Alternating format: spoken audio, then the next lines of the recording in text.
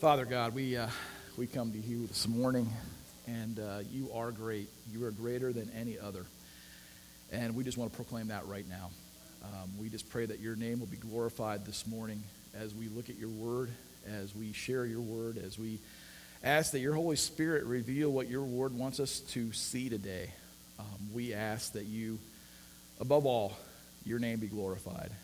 We do pray right now that your Holy Spirit will be working in our hearts and our minds, open to what you want us to see and hear through your word.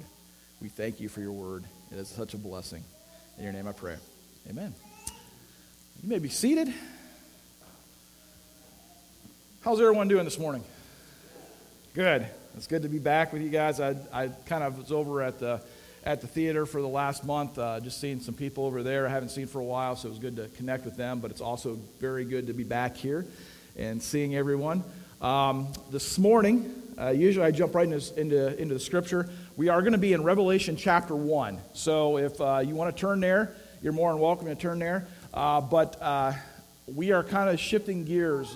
January, we went through a little mini-series, if you will, of what it is to be a disciple of Jesus. And now we are going to be going into the 7 churches. We're going to be not going through the whole book of Revelation, but we are going to be looking at the 7 churches for the next 2 months here at Mercy Hill. I know it's kind of a difference than what we did last year. Last year we went through the whole book of Romans, and it was just kind of like, okay, that's what we're doing. Turn to the book of Romans every Sunday. Well, this year we're going to do a little bit of a difference, and we're just going to have some mini series throughout the whole year. But before we get into Revelation, I just want to kind of give us a little bit of a historical context of what's going on here and what to look for here, and then we'll get into the text.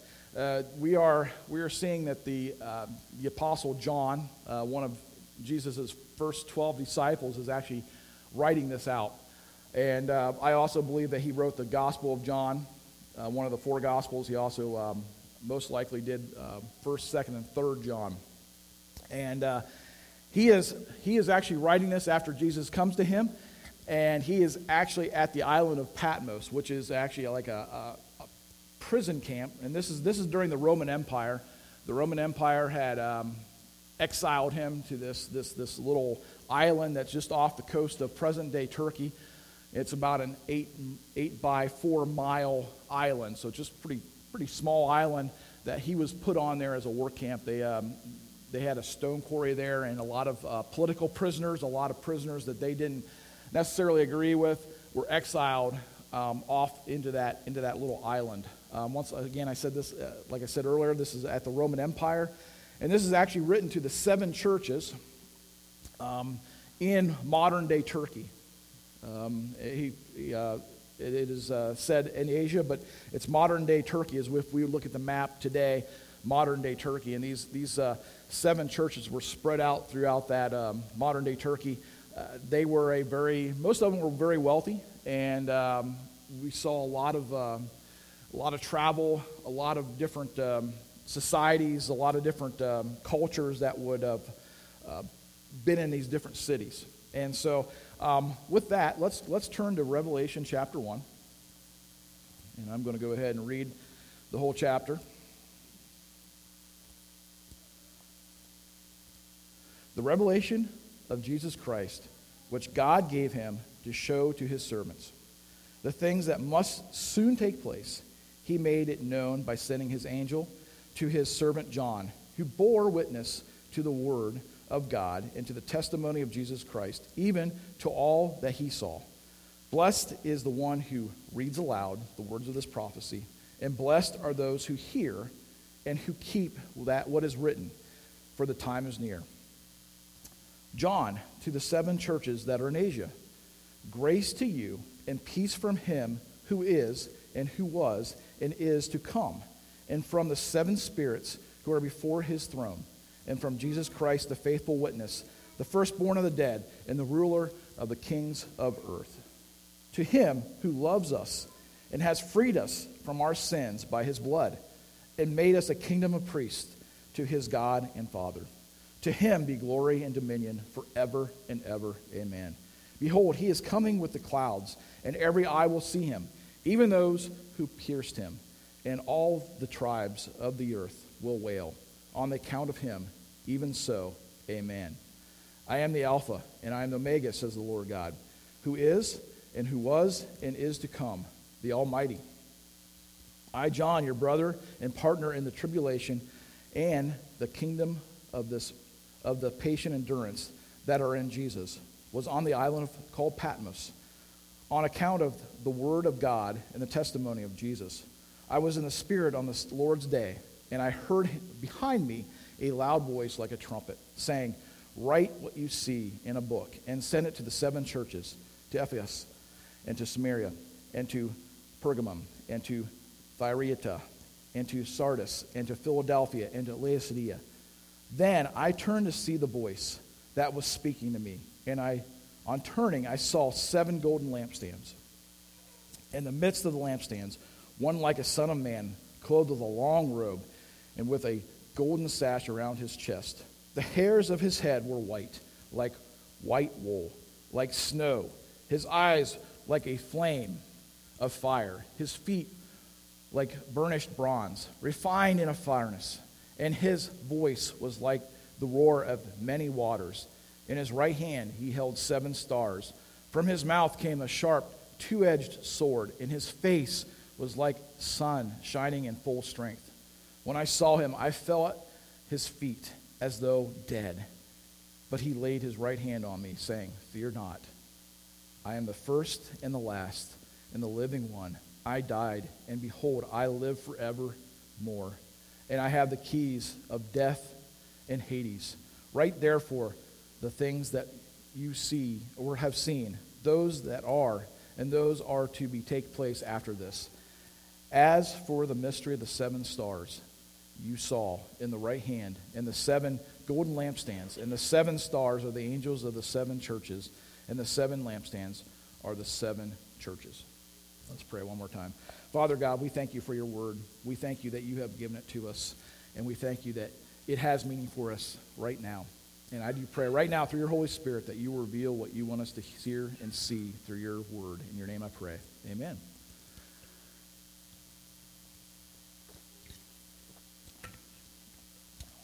As I was studying the first chapter here, and it can be a little intimidating. When you hear the word or the book of Revelation, what do you think of?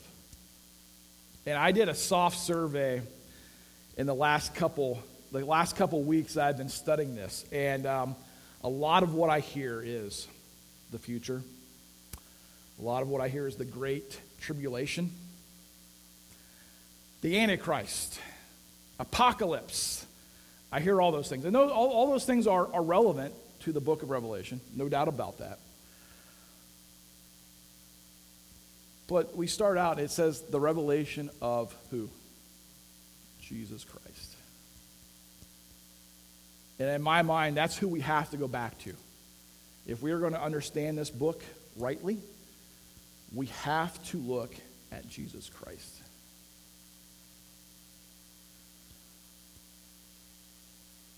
There's married couples out there. I know a couple of married couples that it seems like they are all consumed by a future event. And what I mean by that is like our 50th anniversary is coming up, our 25th anniversary is coming up. We have vacation this summer. Or I'm waiting for retirement so that I can really get to know my wife well. And I hear that. I seriously, I hear that from couples at different times. And I think at times we're missing the picture if we think about that. Now, anniversaries are great. They're to be celebrated. They're good. Vacations are really good. I know my wife and I were talking about what we should be doing this summer on vacation. However, in anniversaries, once again, it's something that absolutely, especially those paramount anniversaries. But if we are only looking in our marriage, in our relationships to these big things, and not looking to the everyday life with my wife, then I think I'm missing something. Does that make sense? And I think that, sometimes looking forward to those big things, we can negate and we can almost just take it for granted that I have my wife with me, that I have my husband with me, that we're going through life together. And kind of just pass each other like two ships passing in the night. Because life is busy. Once again, looking forward to good things? Absolutely. Looking forward to celebrating those things? Absolutely. But if we are not taking the time to day in, day out appreciate my spouse, then I'm missing something. Dietrich Bonhoeffer, who was a pretty famous pastor back in Nazi Germany, he actually got thrown in a concentration camp and actually died there just before the liberation of one of them that the Allies did. He has a quote that I absolutely love. It says, "We live each day as if it were our last, and each day as if there was a great future because of Jesus Christ." Let me say it one more time. We live each day as if it was our last, and each day as if there was a great future because of Jesus Christ.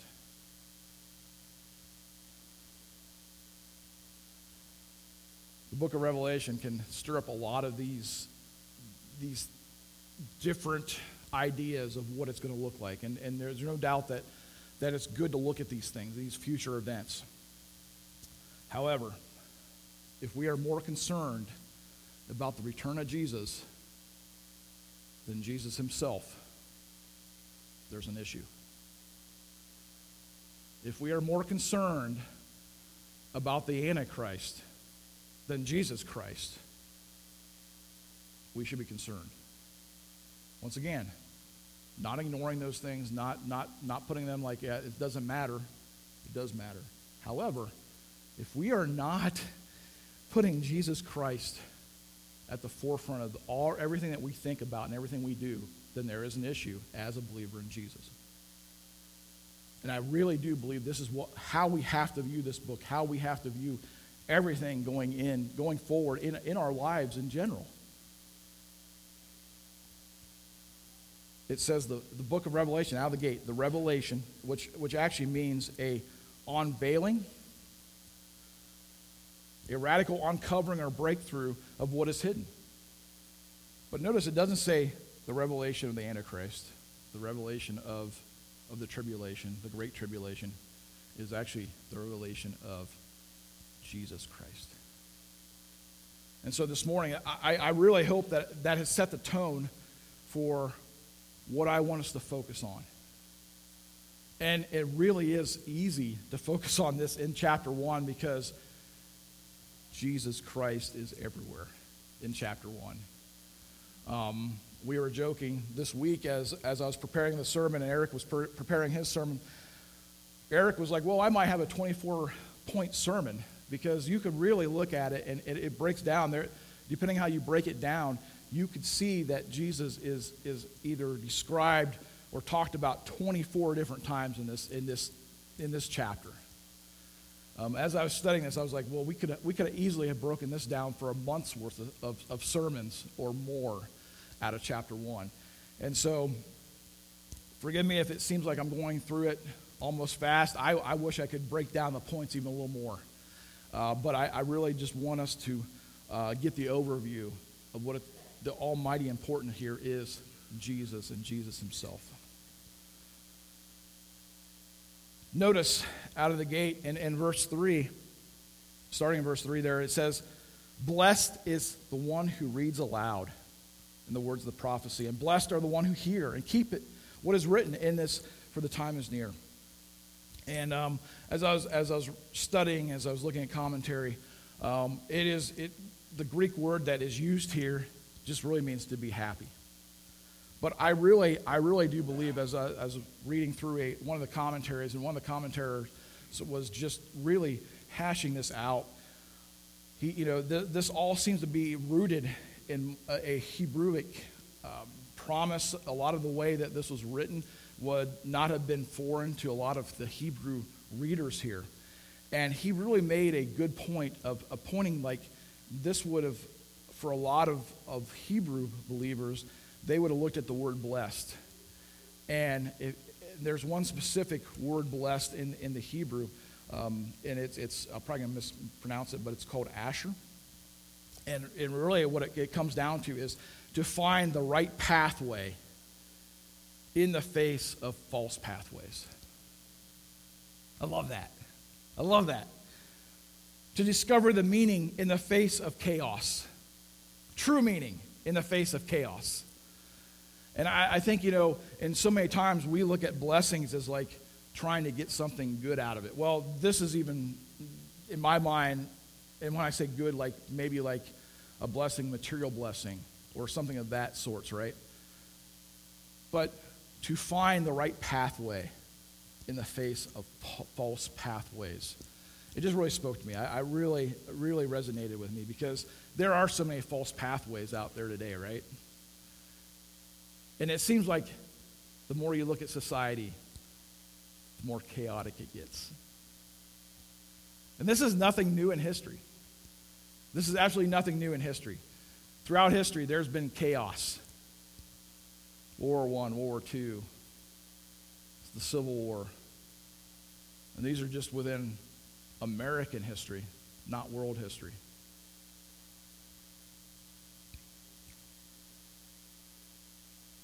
Some of the quotes here, I just out of one of the commentaries I want to read. We will be on the right pathway when we derive the meaning of life and the pattern of living from the character of God in His holy will. Our pathway, in the present, we dare to live from the decision of the eternal Father because Jesus Christ is Lord of history. And we are blessed because of that fact. All of the other facts of our lives and our history are important, but not final. They affect us, but they do not define us. And in reality, Jesus Christ is who defines us. He is our right pathway. And that is truly our blessing, is Jesus. He is truly our success of what He's already accomplished.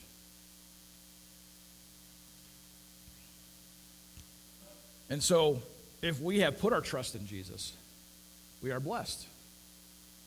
Our past, present, and future, Jesus becomes the total center of it.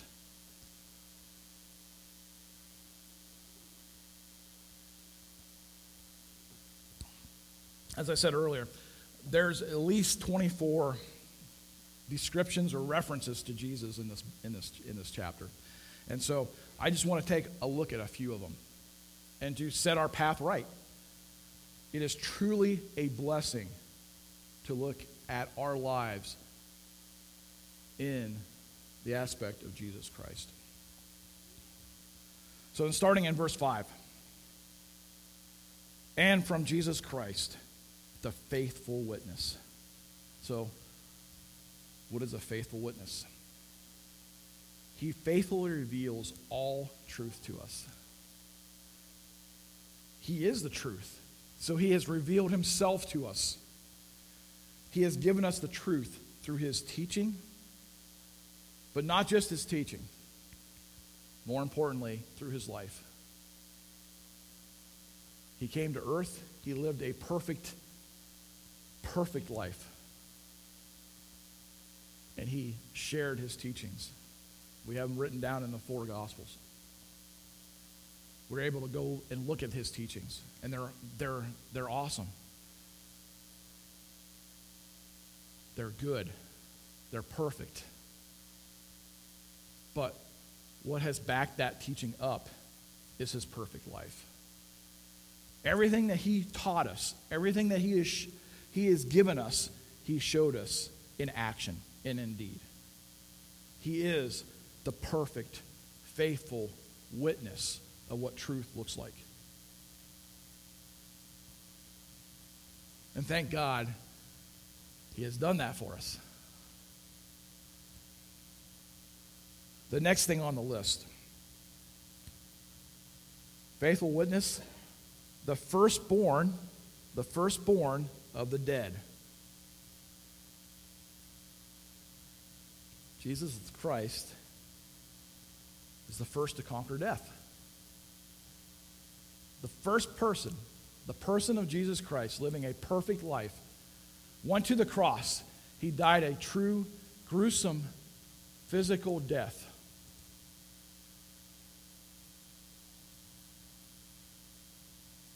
And he rose again on the third day. No one else in history has ever had that happen or accomplished that.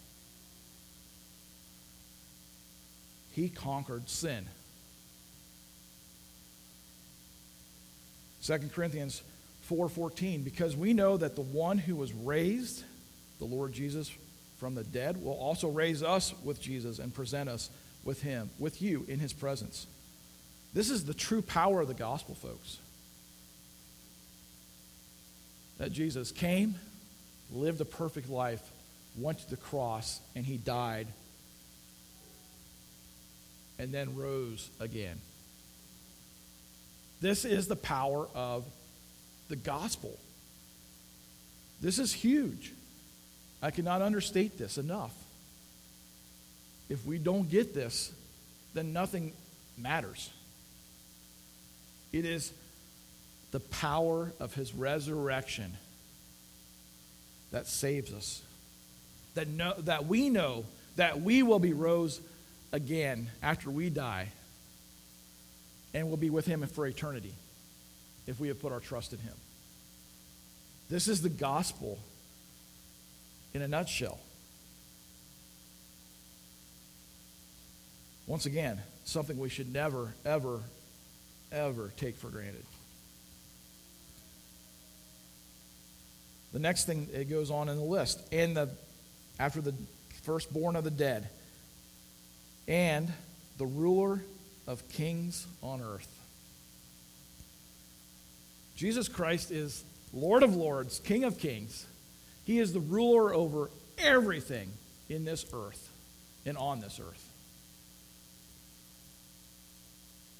Interestingly enough, just saying that, depending on which Roman emperor was in power, would have been enough to put you to death in the Roman Empire.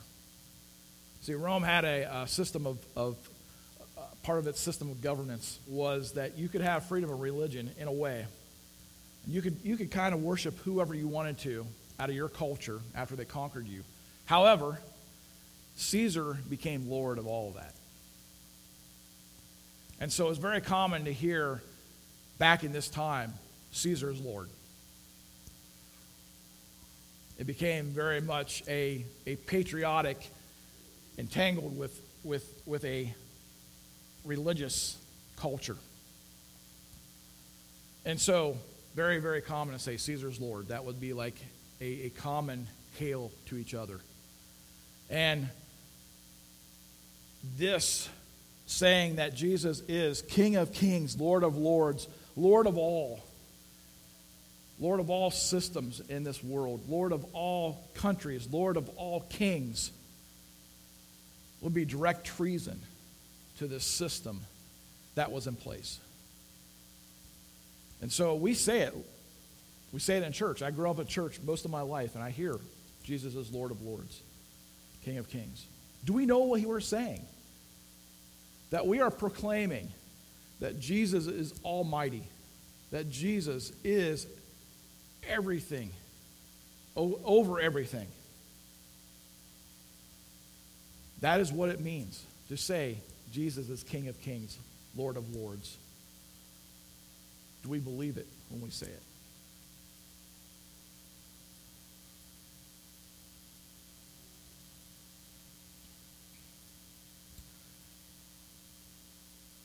And then Paul kind of shifts gears a little bit, and he really brings it home to us. Middle of verse 5, to him who loves us.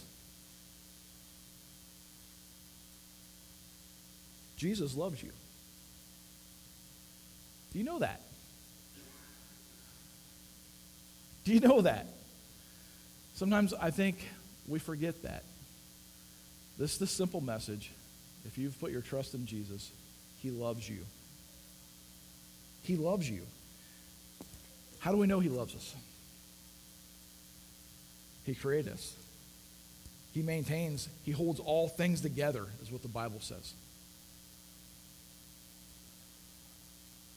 Colossians chapter 1.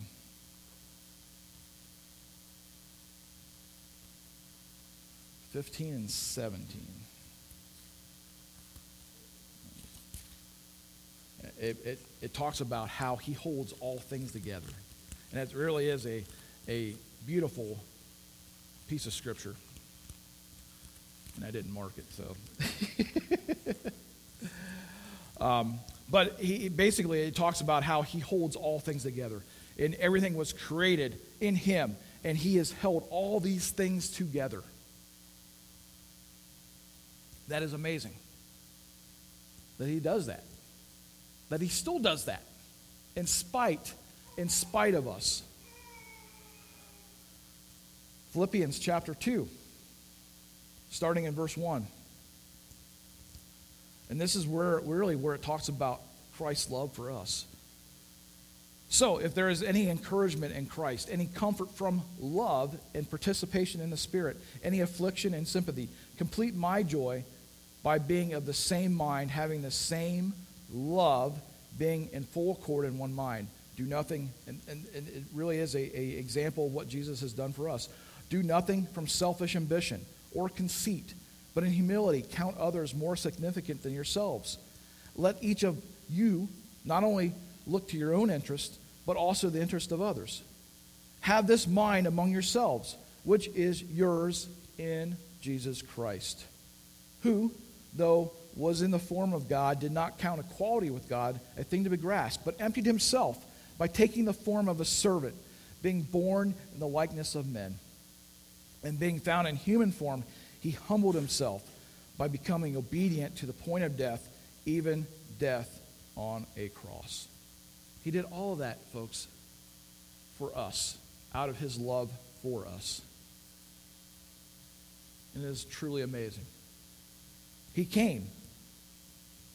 He lived as a servant. He died a death that he didn't deserve. He rose again, and he has given us life, all because of his love for us. It is truly amazing to think about that. He loves us.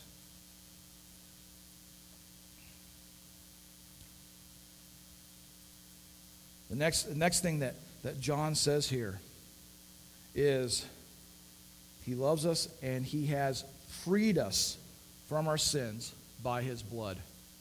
Once again,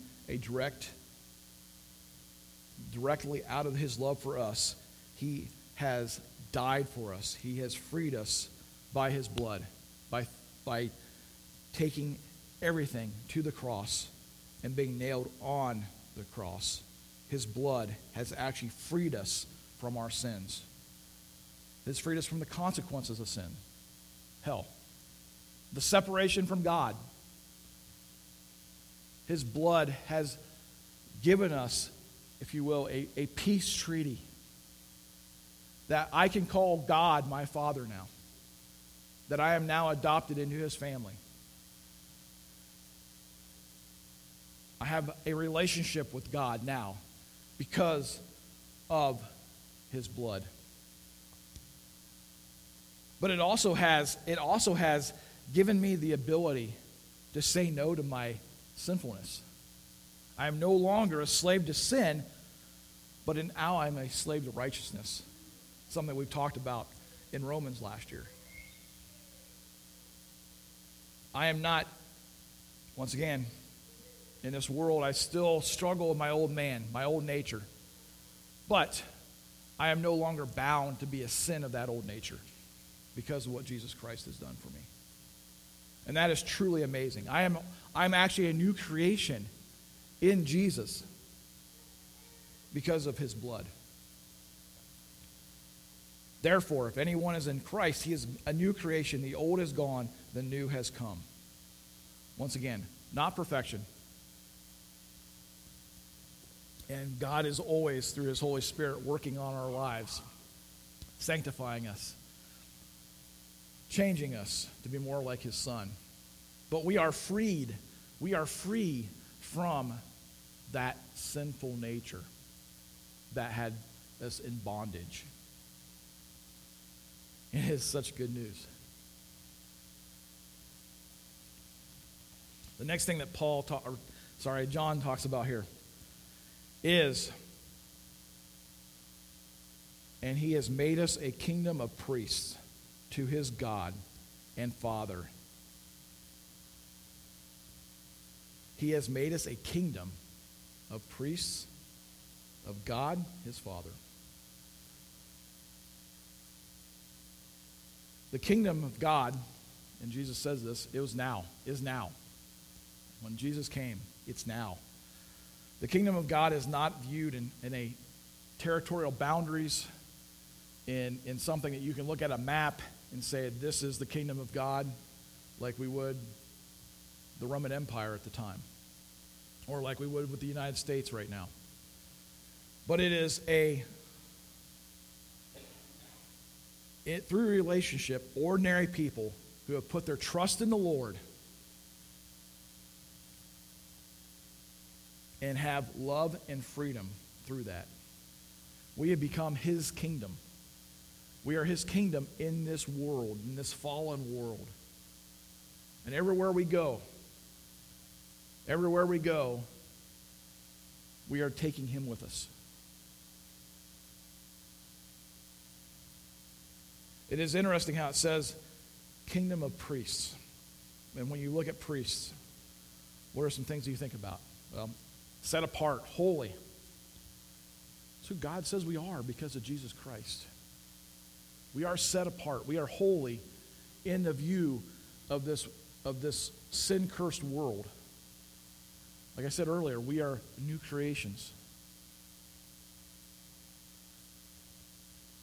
We also have a task of reconciliation.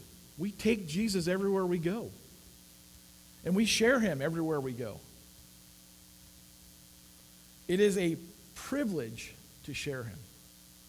It is a privilege to be able to give people a view of God through us.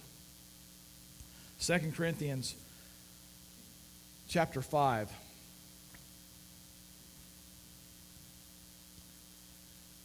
18 and 21. I'll just go ahead and read that. All this is from God. And the scripture, the verse just before that was what I referenced before. Therefore, if anyone is in Christ, he's a new creation. The old is gone, and behold, the new has come. Starting in 18 and on, it says, all this is from God, who through Christ reconciled us to himself and gave us this ministry of reconciliation. That is, in Christ, God was reconciling the world to himself, not counting their trespasses against them, and entrusting to us the message of reconciliation. Therefore, we are ambassadors for Jesus. God making his appeal through us, we implore you on behalf of Christ, be reconciled to God. For our sake, he made him to be sin who knew no sin, so that in him we might become the righteousness of God. That's amazing. That's what Jesus Christ has done for us. As we go through this world, we are carrying Jesus with us. We are reconciling. We are carrying Jesus with us everywhere we go. Telling the world that Jesus really is the answer. That Jesus loves them. That he wants to do something for them. He is using us, a kingdom of priests, to do that. It is truly amazing. It really is, to think about that God wants to use me. He wants to use you everywhere you go. When you go to work, when you get up in the morning and you see your neighbor, when you get up in the morning and see your wife or husband, He is using us to share the message of the gospel with those around us.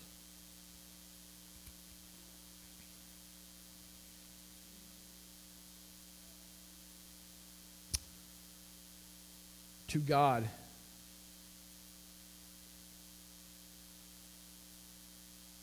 I just lost my place, sorry. and then he goes on, to his Father, his God Father, and to him be glory and dominion forever and ever. Amen. To Jesus be the glory and dominion forever and ever.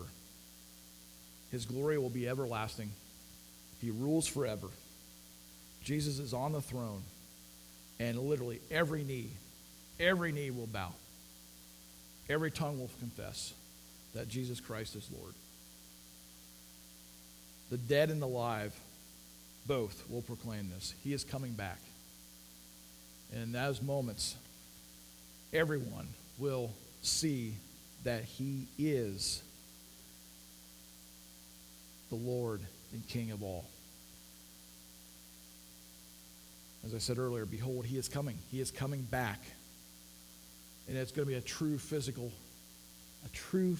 return. Every eye will see Him. Every tribe on the earth will see Him. And it says that those who pierced Him. So I would say from this that every person that has ever lived will see Him in this moment. And what is the response to this? All these tribes, all these people will wail on account of Him. Will wail. There'll be mourning. There's going to be a lot of anxiety. Everyone that sees Him will fall down and will be judged. And it's going to be very scary. There's going to be a lot of people that are going to be very, very, very scared at that moment in time.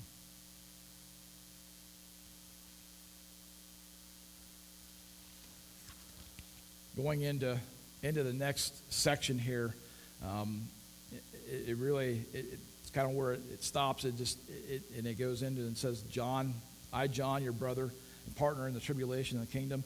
And then he starts talking about how he actually heard Jesus first. And then sees Him. And both of them are very intimidating and scary. First and foremost, he hears this loud voice. And it says it's like a trumpet.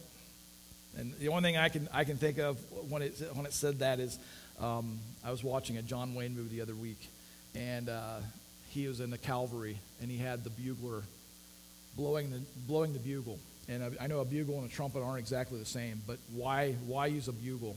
It's because you could even hear it throughout the whole battlefield, and how loud a battlefield is, you can still hear it. A trumpet is a loud instrument. And this is, John hears it. It says, behind me, a loud voice like a trumpet. And then he goes on and gives him some instructions. And then, as John turned to see the voice, he saw this awesome sight. This sight that was unbelievable. Nothing like he's ever seen before. And he sees this lampstand. And then in behind it, he sees the Son of Man, clothed in a long robe with a golden sash around his chest. The hairs of his head were white, like white wool, like snow. His eyes were like a flame of fire. His feet were burnished bronze, refined in furnace, and his voice was like that, a roar of the many waters. In his right hand he held the 7 stars, and from his mouth came a sharp two-edged sword, and his face was like the sun shining in full strength. And once again, I think John here is trying to put it in the best human terms he has. But I don't think these words and this description can even adequately describe Jesus in this moment. And what happens? John 17, it says, John, I saw him, and I fell at his feet as though I was dead. This is how awesome Jesus coming back is going to look. And John can't do anything except fall to his feet as though he was dead. And he laid there.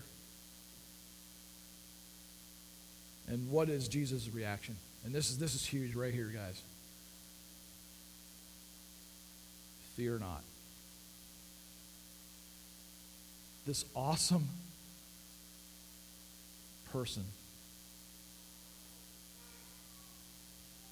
John sees him, falls at his feet as though he was dead because of how glorious, how amazingly powerful this being is.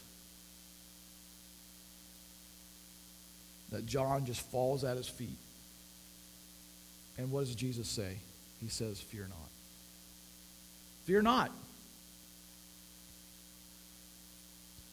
This is what a relationship with Jesus looks like. For the world, we just saw this earlier. What's going to happen to the world? They're going to wail and mourn and be in big trouble because they don't know Jesus.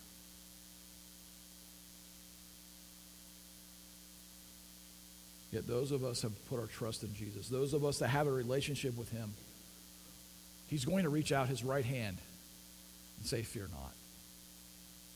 Fear not. It is interesting, just a side note as I was studying this, fear not is said 365 times in the Bible to his people, to the Lord's people. As I said earlier, if you have put your trust in Jesus, you are part of his people. You're part of his kingdom. There is no reason for us to fear in this world because he is with us.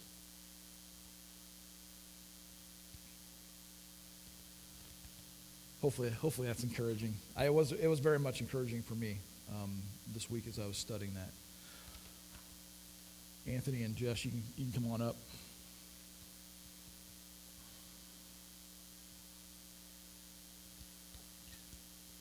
As I was reading through this week, as I was praying through this week, as I was studying, and as I said earlier, it was very encouraging for me to look at Jesus coming in his full glory, coming to John, and John falling down at his feet, wanting to die, and yet Jesus says, fear not. If we have put our trust in Jesus, we know that we have no reason to fear. We have a relationship with him. If you haven't put your trust in Jesus, you're going to have wailing and sorrow. Please, I implore on you, I beg you to understand that you need Jesus and that Jesus loves you and he wants you to be part of his kingdom. Please put your trust in what he has done for you. In the next 2 months, we're going to be looking at what Jesus has to say to the 7 churches here in Revelation. I know that, the last year we read through the letter of Romans for a year, and it was I believe it was a huge blessing for Mercy Hill to read that. There was a lot of application that we could take from that. And I also believe that even though these unique letters are going to be a little bit different, they're going to be a little bit shorter, I do believe that God has something to share with us in these 7 letters to these 7 different churches. And so I would just encourage us as we prayerfully go into the next 2 months to remember our blessing is truly from Jesus himself. He is our right path in the path of chaos around us. He truly loves us. He truly loves you. He has freed us. He has freed you from sin. And he has made us, he has made you a kingdom of priests. Those are things that we can take heart and that we can hopefully encourage ourselves in the next couple months, in the next years to come as we live out our lives here on earth. Let's pray. Father God, we thank you so much for who you are and what you've done for us. The amazingness is that you love us more than we know, and that you have done all these things for us. And so right now, I just pray that you will just once again lead us, guide us, that you will be our blessing in the days to come. And we just pray that your will be done here at Mercy Hill and in Holmes County, in Ohio, in the United States, and all the world. And we just ask that your name be glorified. In your name I pray. Amen.